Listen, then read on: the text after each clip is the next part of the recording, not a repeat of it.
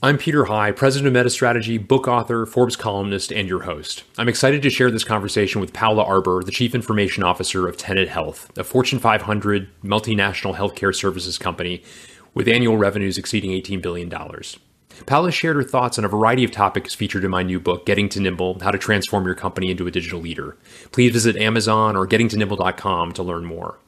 In this interview, we dive into several of the book's themes, including people, process, and strategy. Paola describes the cultural transformation she's driving at Tenet Healthcare and why skill sets are more important than titles. Paola also shares tips for effectively managing change, and she discusses the importance of having a culture of innovation. Paola, last time we spoke, you articulated 4 strategic priorities for your organization: listening to the voice of the customer, changing the language of IT, building an innovation culture, and then focusing on talent. Certainly some people threads through those to some extent. And I want to actually highlight the one on culture. I'm curious how you define culture and the methods that you use in order to disseminate that definition in a way that it can be more easily lived, so to say. It's funny because I was going to use some examples that sitting on both sides or all 4 corners of the table really, I think, has been a little off-putting for some people, but in a good way. So I believe that being able to sit in the chair of one of your audience members or having sat in the chair of one of your audience members gives you a unique perspective. So I think that I believe, a unique ability that allows for some element of empathy, but also a tremendous amount of insight into what good looks like. So I always talk about what good looks like. And so in that envelope, Peter, I would say that has been a huge asset is, just that 360-degree view. So it challenges service providers to be the very best that they can be. And then on the flip side, because I don't know healthcare, I'm actually able to ask questions that maybe a healthcare person wouldn't ask because they've been in healthcare.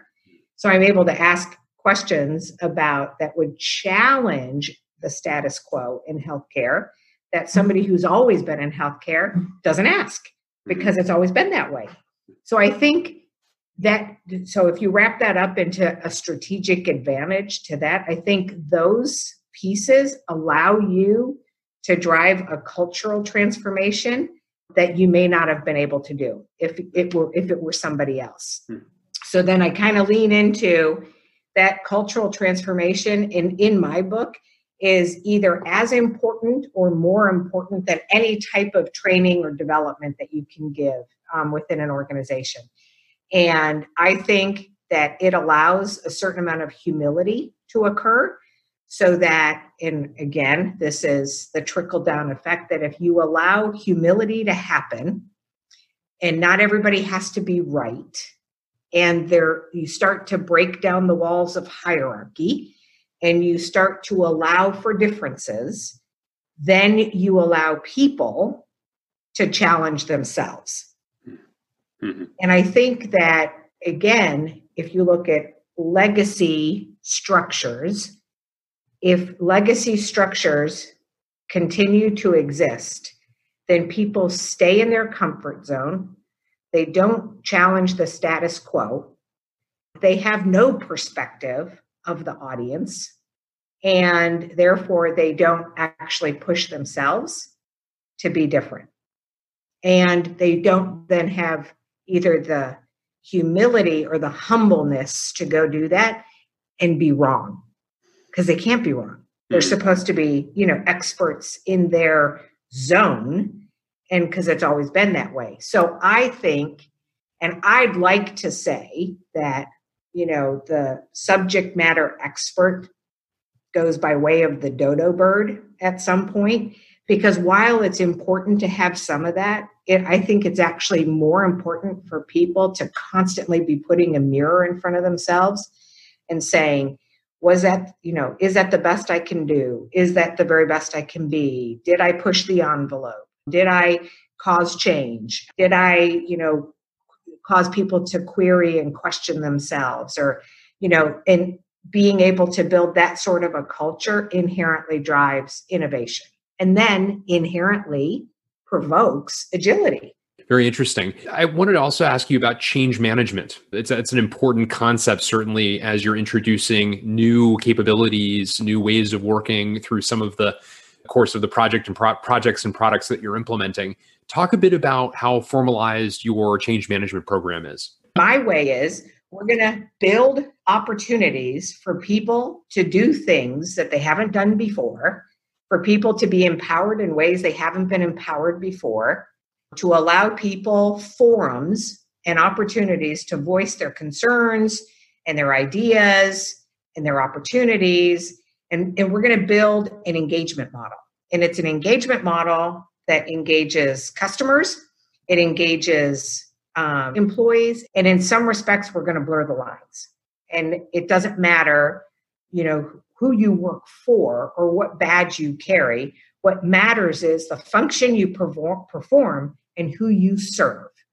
And once you understand the function you perform and who you serve, then we're going to create, the engagement model that says, and here's how we're going to go make that, consumable and, put a roadmap behind it and make it a thing. Mm-hmm. So I tell you that only because I believe that there is a framework, but I'm not sure I'm really in on the structure of it but I really believe it takes an enormous amount of leadership that not everybody is willing to devote the time to. Mm-hmm. And I'll give you some examples of managing change or running the change management that we did. And that is, it's town halls, it's forums, user forums, it's user groups, it's customer groups, it's feedback sessions. It is a constant state of, verbally generating information, and it's then doing something about what you verbally generated. And it takes in what we've experienced, it takes an enormous amount of diligence and follow up. We've set up these command centers, which is a brilliant idea. And it's 2 days a week where we have customers and employees phone in that actually have an opportunity to speak to people live. It's a command center. They just dial into the number and people are getting real-time support where they can ask questions about the services they're getting, the services they're not getting, a bad experience, a good experience, help. So like some of our newer people call in and say, hey, I had a customer and they asked me this question and I couldn't answer it. What do I say? It's coaching. It's almost like a lifeline. So it's that real time, that where people actually, and they being tenant people and customers have said that it's been life-changing for them. They feel so connected and they're not inhibited to speak their mind. And I think that is a huge part of change management. The minute you throw the gauntlet down where you're not available, or you don't respond, or you don't follow up, or you kind of shove people into their hierarchy, or you disempower them, all that organizational change goes away. It won't happen. It won't happen.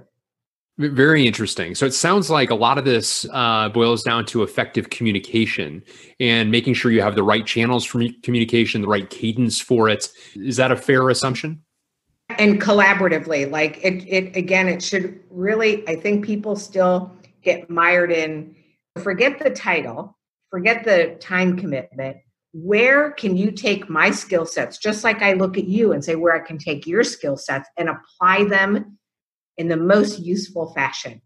And when you have everybody play those positions and you forget about hierarchy and structure, then you actually have a team sport where people are understanding the mission, the purpose, the outcomes desired. They do proper stakeholder management, which I believe is absolutely critical.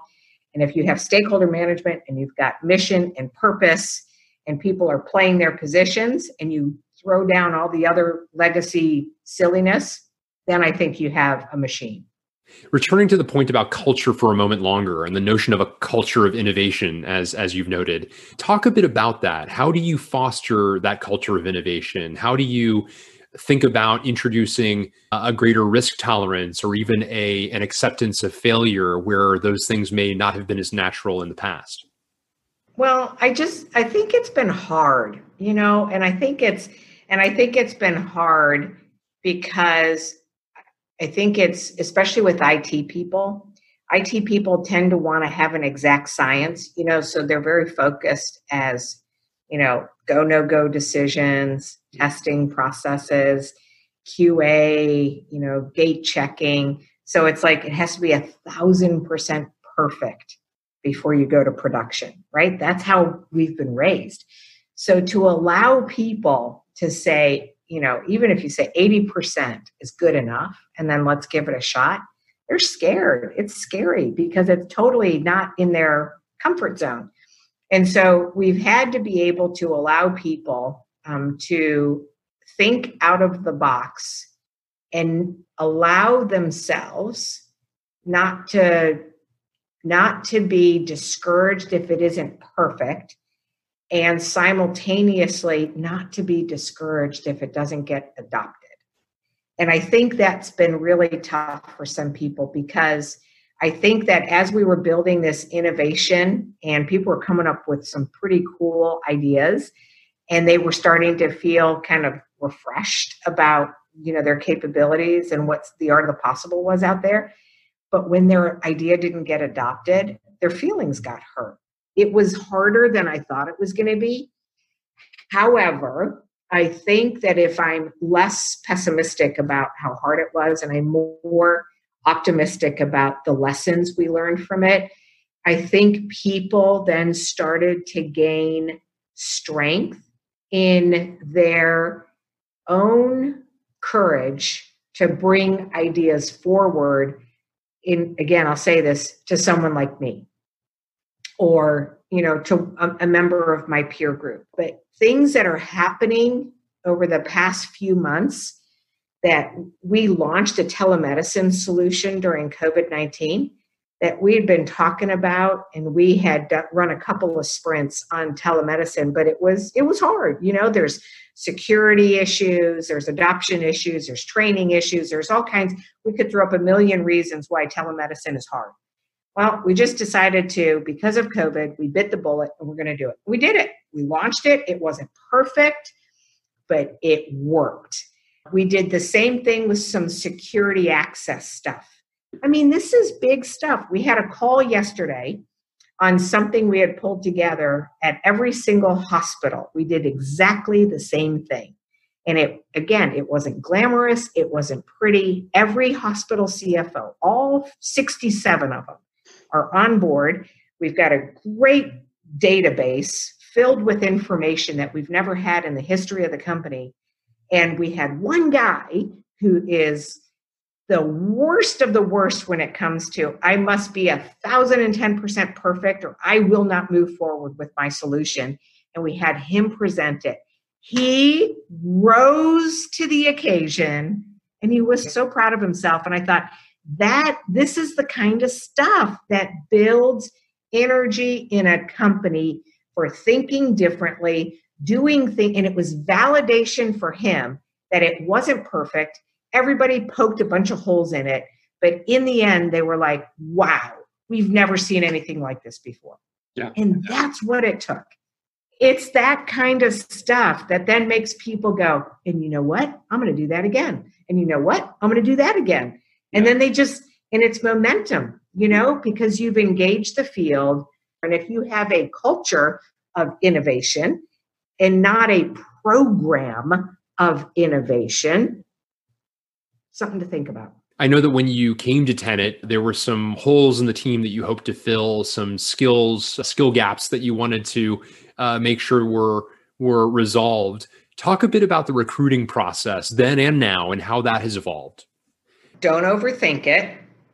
I think that the things that cannot be taught or the things that are inherent in a person's character are the things that you should focus on first. And I usually do. And I tell you, I trust my gut I really do. And I don't know that I've often been gut wrong, but when you're recruiting, and it's okay to take a chance. I took a chance on our data and analytics person. I spent a long time headhunting a VP of data and analytics.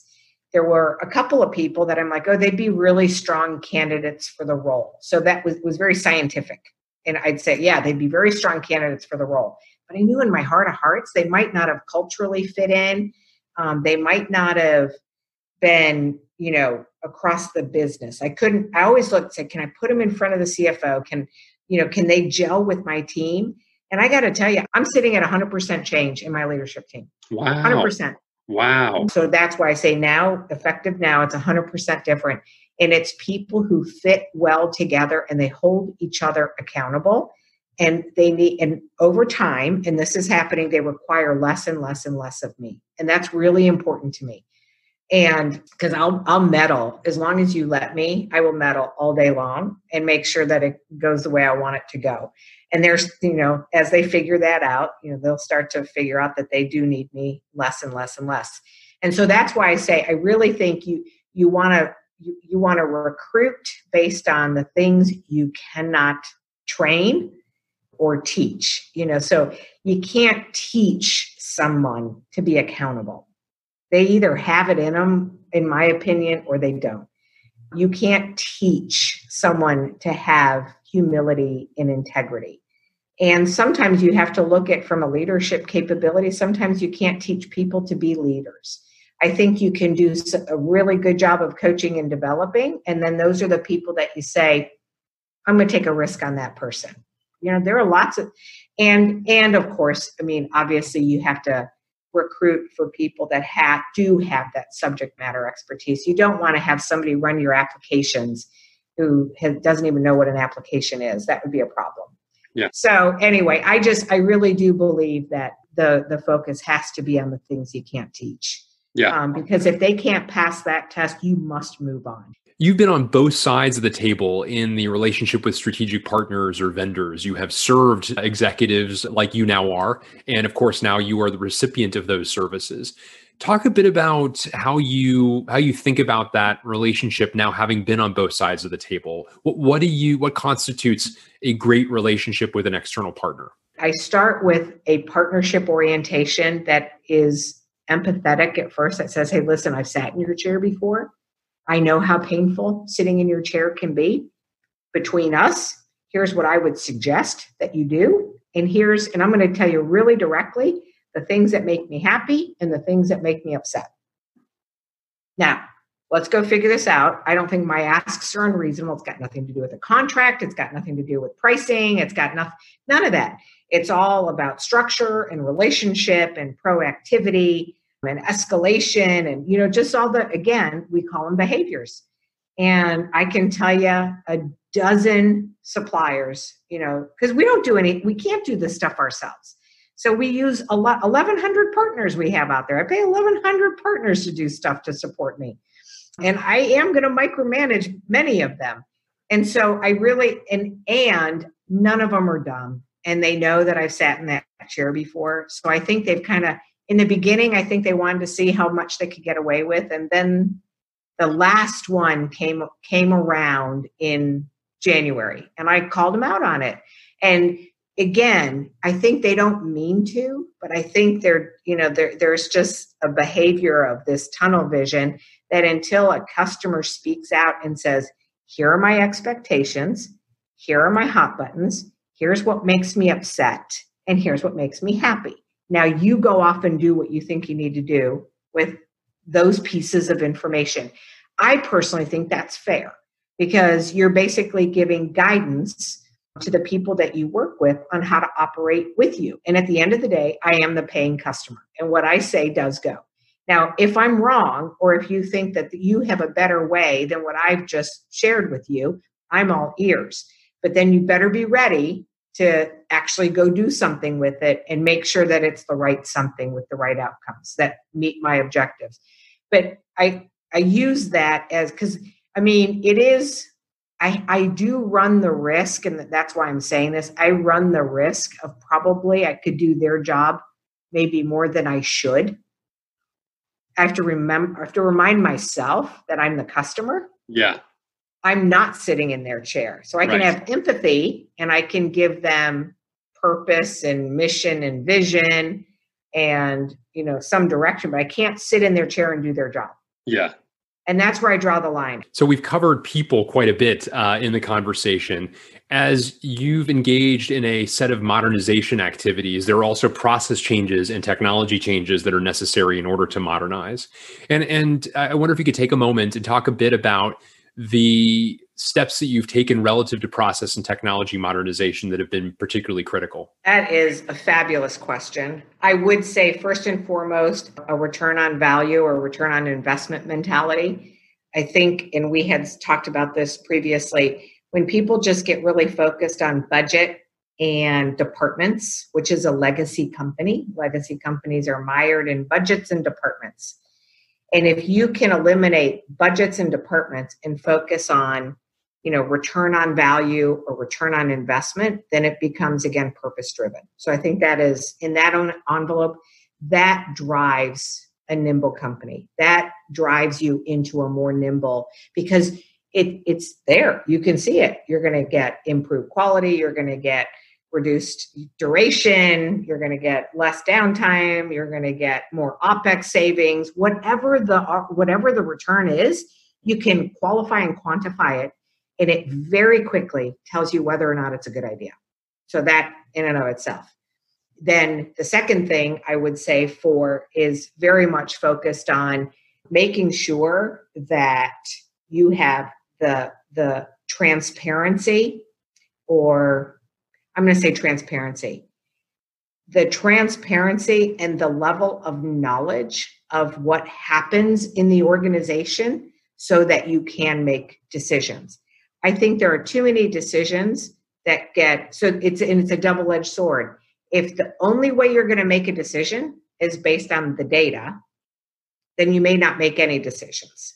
But if you have enough data in order to make the right decisions at the right time, and you can use that data to make good decisions or change your decisions, that's what you want. And that was the point I was trying to make with the TBM team, is forget about the tool for a second. For the first time ever, my organization actually knows how much money we spend on what. So we know the how much, we know the what, and now we know the where, and now we know the with whom.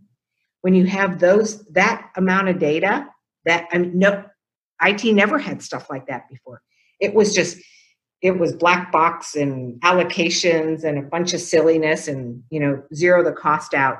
So that transparency, and it's not transparency just for your team, but it's transparency to the customer, to allow customers to make decisions, because then decisions get made faster. So you have the data, and you can use the data to help you make the right decisions.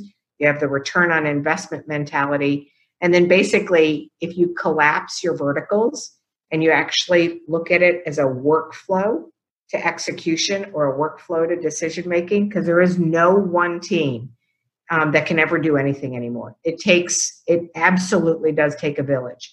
So you either take a village and you get 50 people from 20 departments, and then you'll never get anything done, or you get your core set of stakeholders, 5 or 6 people, and then you use that cross-functional mentality, because everybody says, as long as that guy's at the table, I'm good. They can make the decision. So you get a real, strong group of stakeholders, and you manage that set of stakeholders, and you put that governance in place.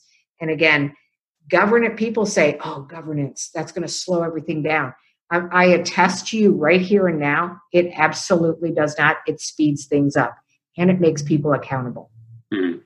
And that would be the last thing. You have to have accountability. And now we can say, we made a decision in 2018, and we have the data. We know exactly why we made the decision, who made the decision. Now we'd like to retrofit that decision. And we can, because we can see it, and we can bring the same group of people, and we can now take a different outcome that we're trying to achieve, and we can now make a different decision. And it's just like I said, I didn't give the numbers when I talked to the TBM at the TBM panel, but we were able in 3 weeks' time to take almost a third of our cost out. And we never would have been able to do that before. But we had the data, we had the right amount of information, and we had the right people at the table to go make the decisions. And it wasn't hard. It didn't take us any time at all. Mm-hmm. And it wasn't emotional. It was, so I think that in and of itself told me, wow, we have come a long way long way as a team. So anyway, I don't know if that helps or what, but that's what I truly think that drives, outside of the behavior and having a sense of urgency. But I think that if you get certain mantras underway, Peter, I really think that people adopt those. Paula, thank you so much for joining me today. It's been wonderful to speak with you about your experience, about the many things that you have implemented from a people perspective, culture perspective, from an innovation perspective, generally speaking, the process and technology points that we raised. It's been great to learn from your experience. Thank you so much.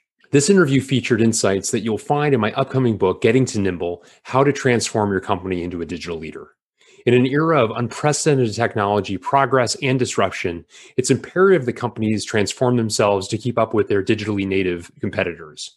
In Getting to Nimble, I explore how companies, including Capital One, FedEx, CarMax, Domino's Pizza, The Washington Post, Walmart, and others, have modernized their practices related to people, processes, technology, ecosystems, and strategy. And I provide a framework for companies looking to do the same. To learn more, visit gettingtonimble.com.